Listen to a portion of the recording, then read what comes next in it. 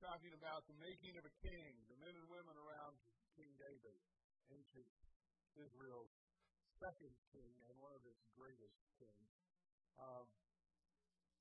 The people around a king, a president, or any other leader shape that person in 1,000 ways. Sometimes for good, sometimes not so good. I believe because we are God's children, that means we are children of the King of Kings and the Lord of Lords, and we have royalty in us. Now, we don't always act like it, and so that's what we're going to be learning, hopefully, in the next few weeks, this summer, how we can influence the royalty out of each other.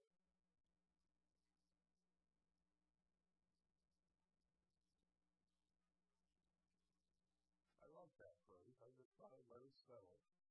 Influence the royalty out of each other. Not what you would thought to start with. I grew up with a hymn called "Oh Love That Will Not Let Me Go," and for many reasons I'm not going to sing it this morning, but I want to share the words with you. Oh love that will not let me go, I rest my weary soul in thee. I give thee back the life I owe, that in thine ocean depths its flow may richer, fuller be. O light that follows all my way, I yield my flickering torch to thee.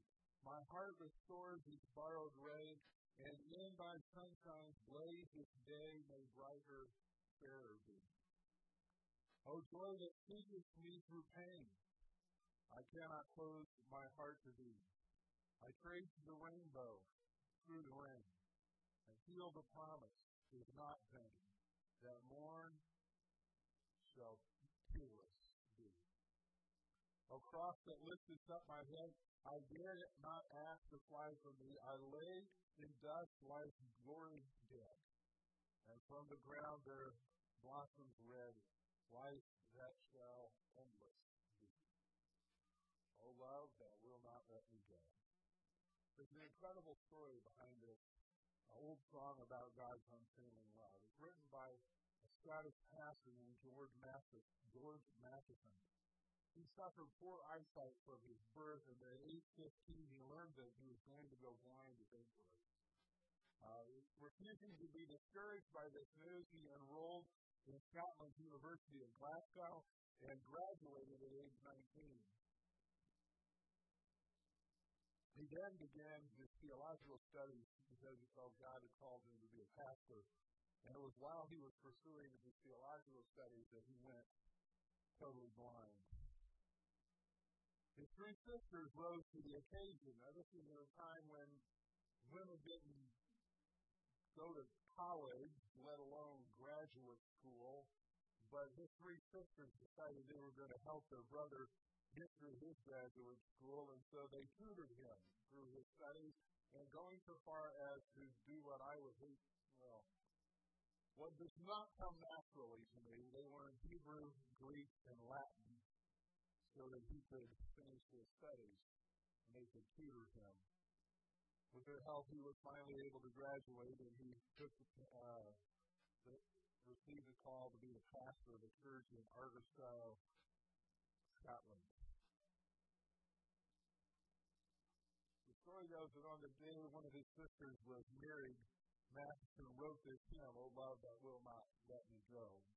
And he recorded this account in his journal. He wrote about how this happened.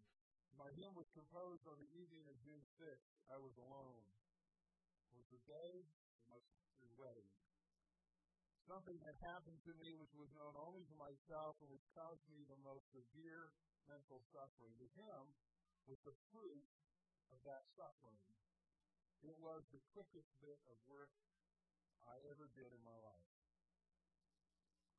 Apparently, Matheson had no desire for anybody to know what had caused him this severe mental suffering. The people who knew him and knew of his life story are pretty sure that it goes back to a heartbreaking experience he had a few years before that. His fiancée broke love with him because she decided she just couldn't see herself spending the rest of her life with a blind man. He never married. It seems likely that his sister's marriage, her wedding, brought the memory of this woman who had spurned him and the wedding he had never enjoyed.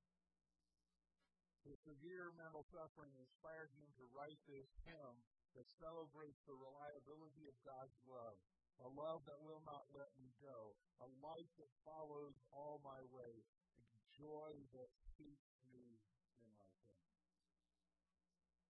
We all go through times of pain and discouragement. When I read that story behind the hymn, there's a sense that struck me was extremely important. Matheson said the hymn was the fruit of my suffering. All of us suffer some kind of break or disappointment or disability at some point in our lives. It's inevitable. You're breathing, and it hasn't happened yet. It will. And as you already know about it. The question is, can we still experience a love that will not let us go? Or is that reserved for people, in the 1800s? We're in the 21st century. We have a lot more technology now. Is it still possible to experience a love that won't let us go? Can we be the source or the channel for that kind of unfailing love in our relationships and in our world? Well, the first answer we have to give to this question of whether we can still experience is to understand that God is the source of unfailing love.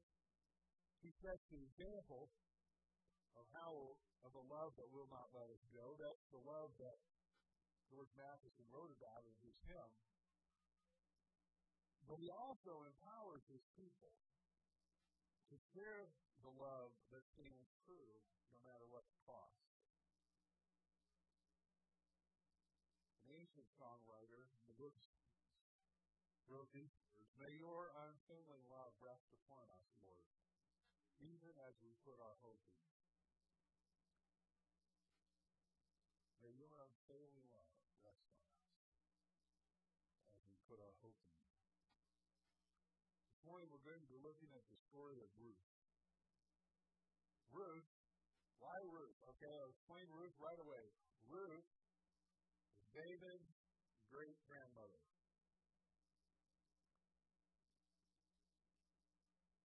One of the ladies that surrounded one of the women who shaped the coming king, the making of a king.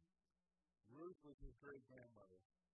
Her story demonstrates how God's unfailing love combines with the human love that won't let go and won't give up to change the course of history for a family, for a nation, and ultimately for all humanity.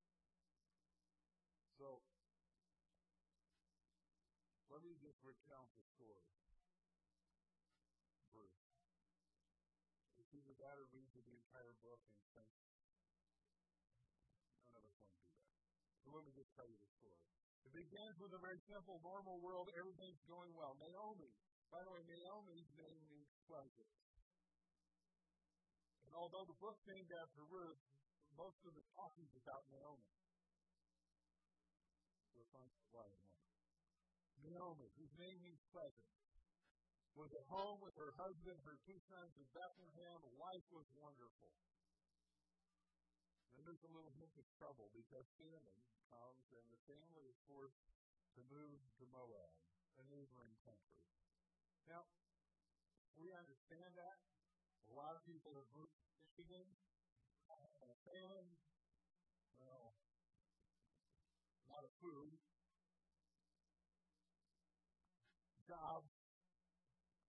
They're going down to the Carolinas, and we understand what that's like. We have other people that we know have. Not everybody left Bethlehem, but Naomi's family left, and they went to Moab, and they established a new normal. They set in, they settled in, and they became part of the community they were living in, and Naomi's sons grew up, and they married Moabite women. That's what happens. You meet them, and they grow up in that way. It's just the normal flow of life. But trouble comes, even in Moab. Naomi's husband died, but she still has her sons. Kind of reminds me of one of my favorite lines from the great theologian Jerry Seinfeld. You know you're in trouble when they tell you, at least you still have your health. Yeah, but that's all you got left. You really are in trouble. But she had her sons. Naomi had her sons and her daughters-in-law. And it was important because in that time and in that society, there was no Social Security. There was no government aid. If you had no family, you had nothing. And you weren't going to have your house very long either. You had nothing. There was no support anywhere outside the family. But she had her sons. And it was their responsibility to take care of mom.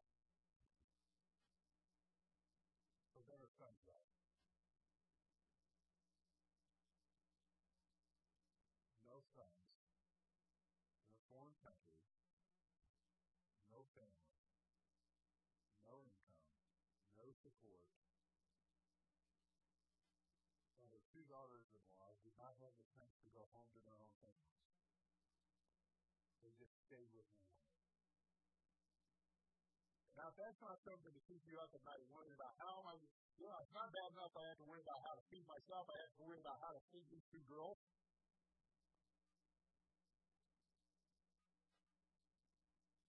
But there's a hint of hope. Naomi hears that the Lord has blessed the farmers in Bethlehem, and the crops are coming in, the famine's over, and so she moves back to Michigan. I mean Bethlehem. She moves back. She heads home. Her daughter-in-law starts following her. She's thinking, well, my chance. I can get rid of these two. I don't have to worry about myself. And she says to them, go home. Go back to your mom and dad. Let them take care of you. Now, that's not exactly the way she words it, but that's what she means. And she says it over and over, digging, until finally one of them does go home.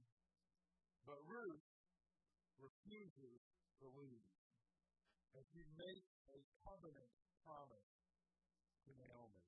This is what she says, Ruth chapter 1, verses 16 to 17. Ruth replies to Naomi, don't urge me to leave you or to turn back from you. Where you go, I will go. And where you stay, I will stay. Your people will be my people, and your God will be my God. Where you die, I will die. And there I will be buried. May the Lord deal with me, be it ever so severely, if anything but death separates you and me. That's a covenant promise. Those were kinds of promises they were accustomed to hearing. And people knew that if somebody made a covenant promise to you, there really was only one way for them to get out of it, dying. They kept the promise or died.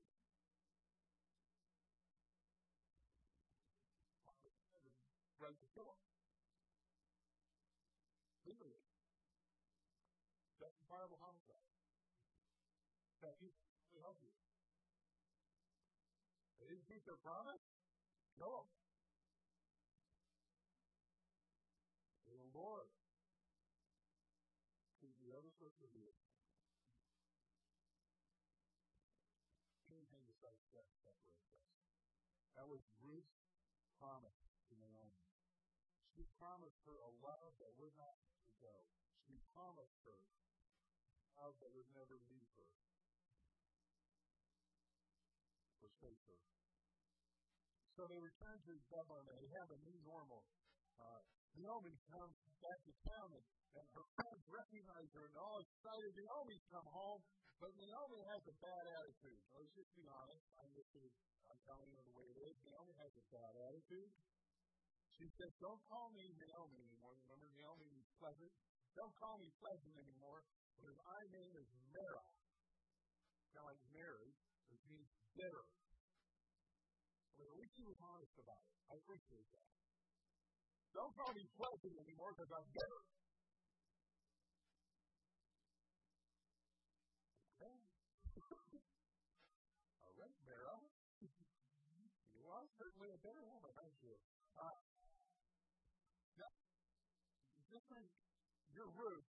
You just promised this woman that no matter what you would do, or what she would go, or what happened to her, you would be with her. Even until the moment she died, and then you were going to die with her, and you'd be buried in the same place. And she's bitter about it. I don't really say that. I like top liver. I like to say stop and root spot. But it's a hint of hope, because it's harvest time. Now, there wasn't any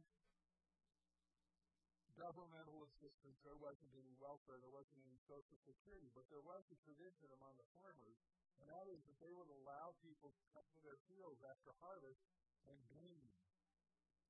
They could collect whatever the harvesters had dropped. It's not in the days where the combine rolled through and there was nothing left but stubble. This is all done by hand. We'll cut it off, tie it up, things fell, things were dropped. There are two things you could do with that. One was go back over the field and pick up everything you had dropped. The other was to be kind to those who had nuts and say to them, you can go into my field and pick up what's there. Just follow along behind and pick up what the harvesters go. So, Ruth, with Naomi's permission, goes out into the field to do some gleaning, so they'll have a little food for bread, a little grain. It's the barley harvest time. And so she goes out, and she just happens, I don't know how, she just happens to end up in the field of a man named Boaz. By the way, Boaz has an interesting family history. His mother's name was Rahab. She was the innkeeper / prostitute in Jericho.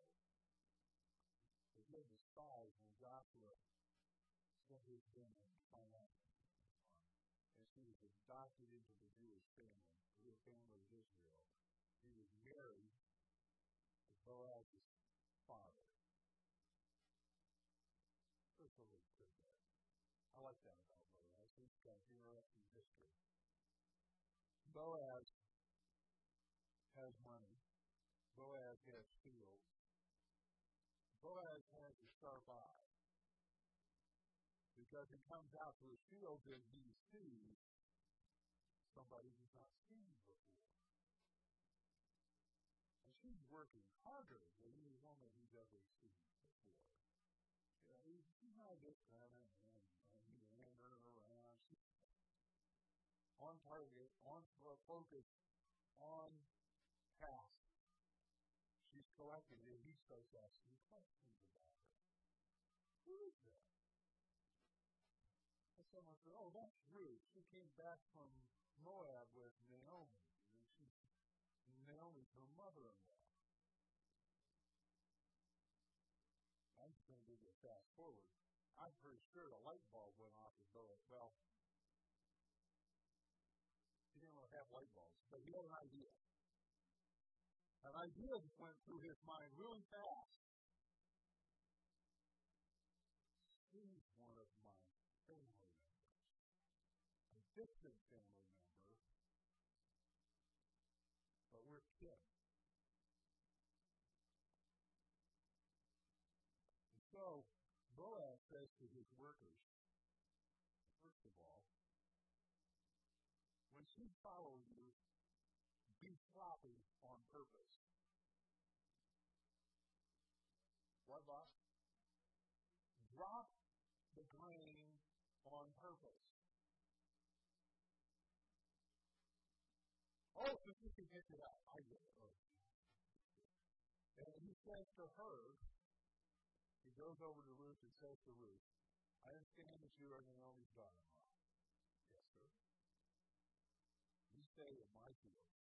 You follow my workers. They will not harass you. They will not harm you.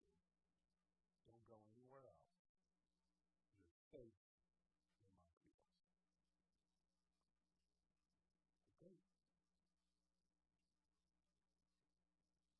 And that day she goes home with a huge harvest of barley. And Naomi, maybe I'm glad I'm starting to because she's saying she's pretty good. And how'd you get all this? And I went out to the field and this guy named Boaz. Boaz? I know that name. Naomi said, he's one of our kinsmen. No wonder he's taking care of you. You think you should go to his field. Yes, ma'am.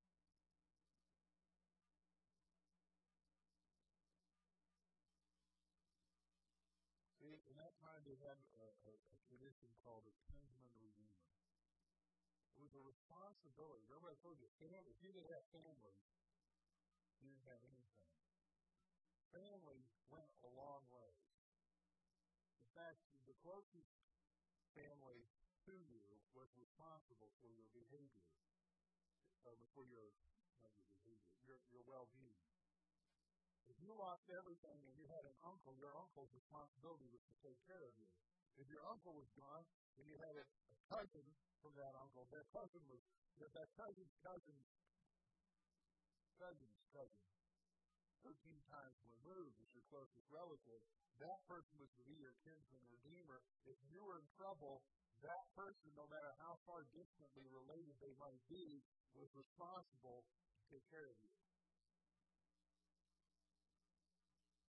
One of the ways they did that was to purchase any property that had been in your family's name, take it in and use it on behalf of your, in Naomi's case, on behalf of her husband and her sons. So that when they had children, that land would be returned to them, that family would be restored, the property would be taken care of. Boaz was a kinsman redeemer. However,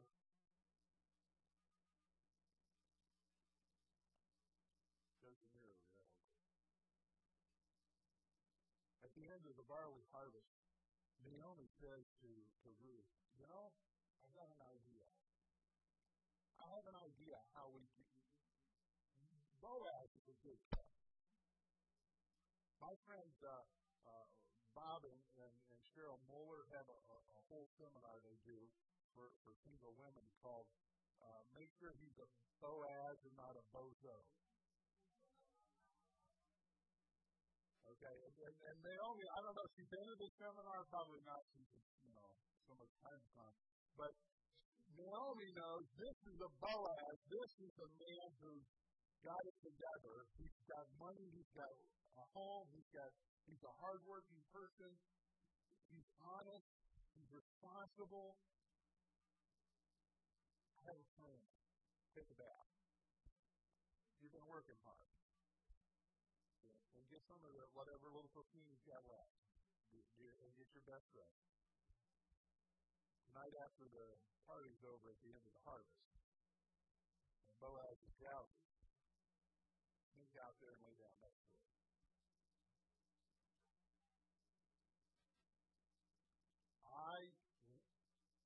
If you want to know something, I have this really deep curiosity about what really goes on when a woman goes out in the middle of the night to a guy who's been drinking and pulls back the blanket and crawls in bed with him. Now, I know what happens on all the TV shows, but I'm told in Bible days they didn't do that stuff. And I'm going, how do we get here? Somebody had to do that. I don't know. I'm told that was a perfectly normal way for a woman to say to a man, I want to marry you. I'm going, okay.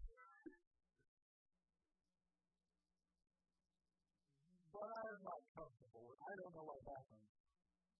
Someday when I get to heaven, and if I remember the question, I'm going to ask him, what really happened? But here's what happened when Boaz realizes he realizes that he's smelling something besides sweaty men.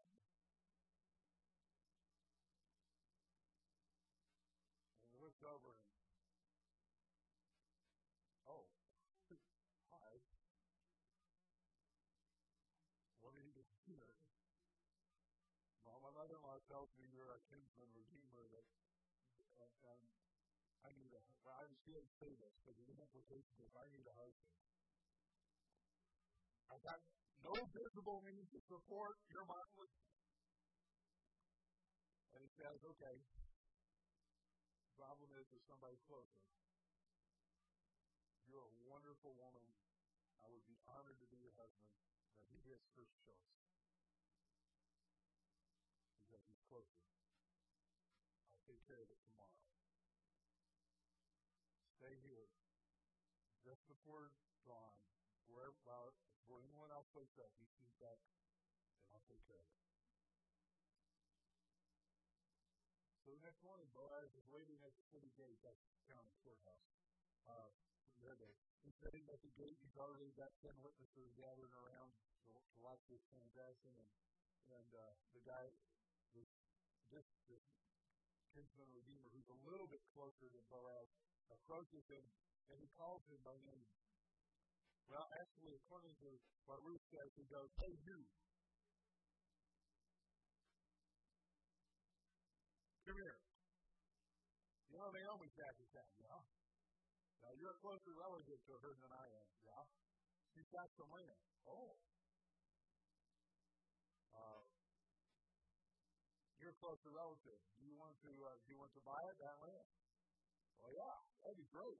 Everybody can use more land. Did I mention she has a daughter-in-law? A what? Yeah. If you buy the land, you got to marry her daughter-in-law. Okay, let me get this straight. If I buy the land, I marry the daughter-in-law, and if we have kids, all the stuff that I have, plus all of Naomi's stuff, could end up going to Naomi's descendants and not mine. Nah, you can have the land. I want to keep my family intact. I want to keep my stuff intact. I want to keep it within mine.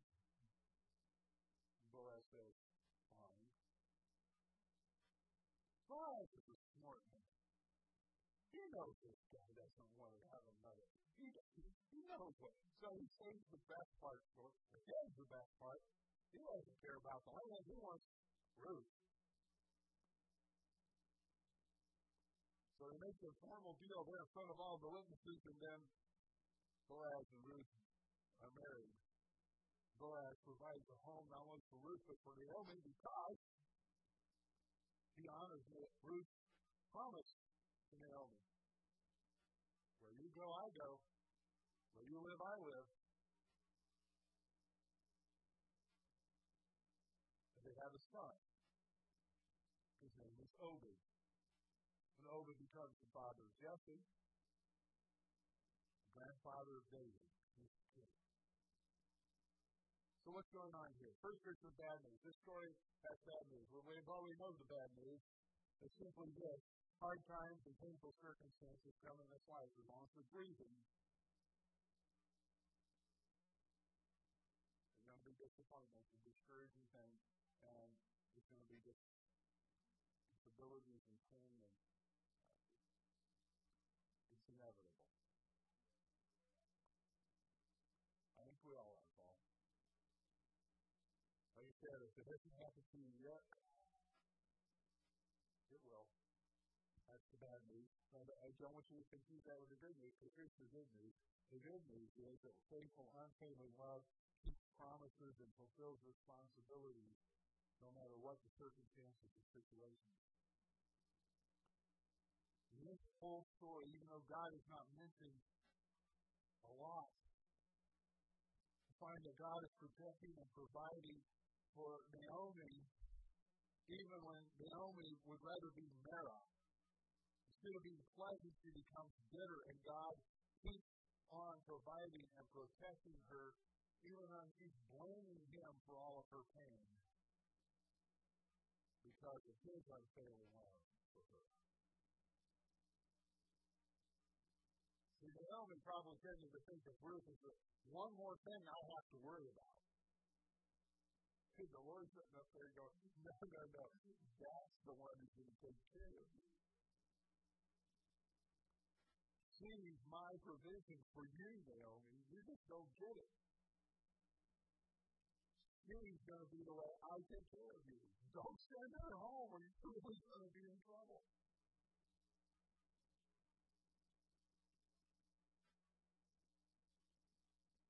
So here's today's sermon in a sentence. When you are loved with unfailing love, you can love with unfailing love. Just ask Ruth. Just ask Ruth.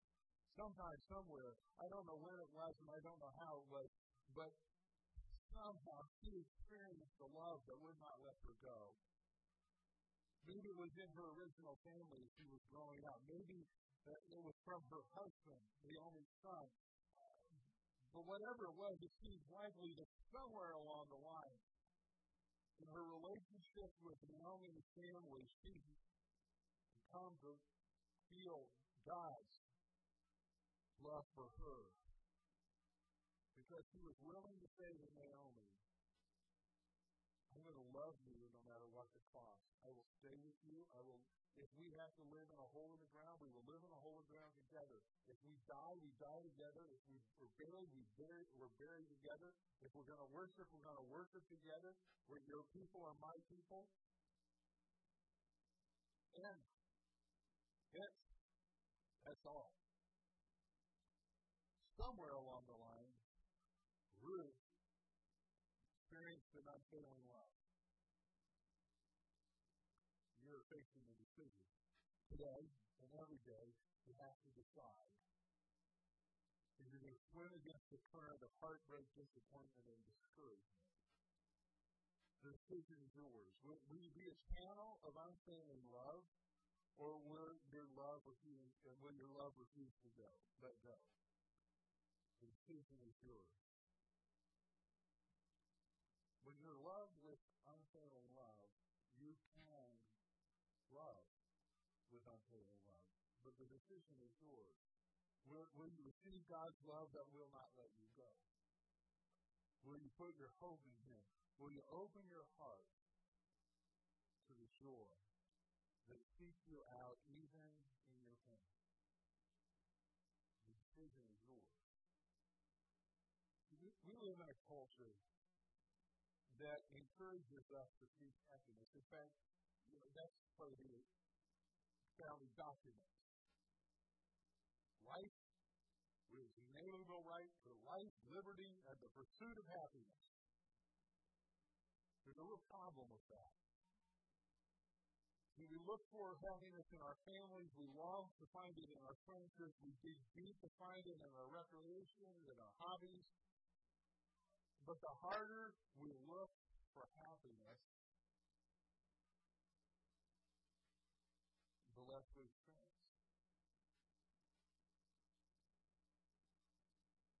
However, on the other hand, if we seek to express unfailing love, to our families, to our friends, we begin to experience a profound sense of meaning. Because that's why we were created. We're created to be, I know this sounds really bad, but we were not created to be happy. We were created to be loving.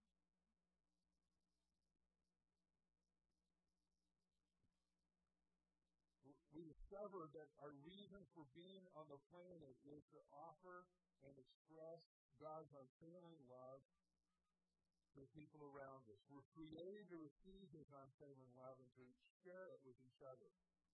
That's why we're here. God created the universe and put us here so that we could share His love.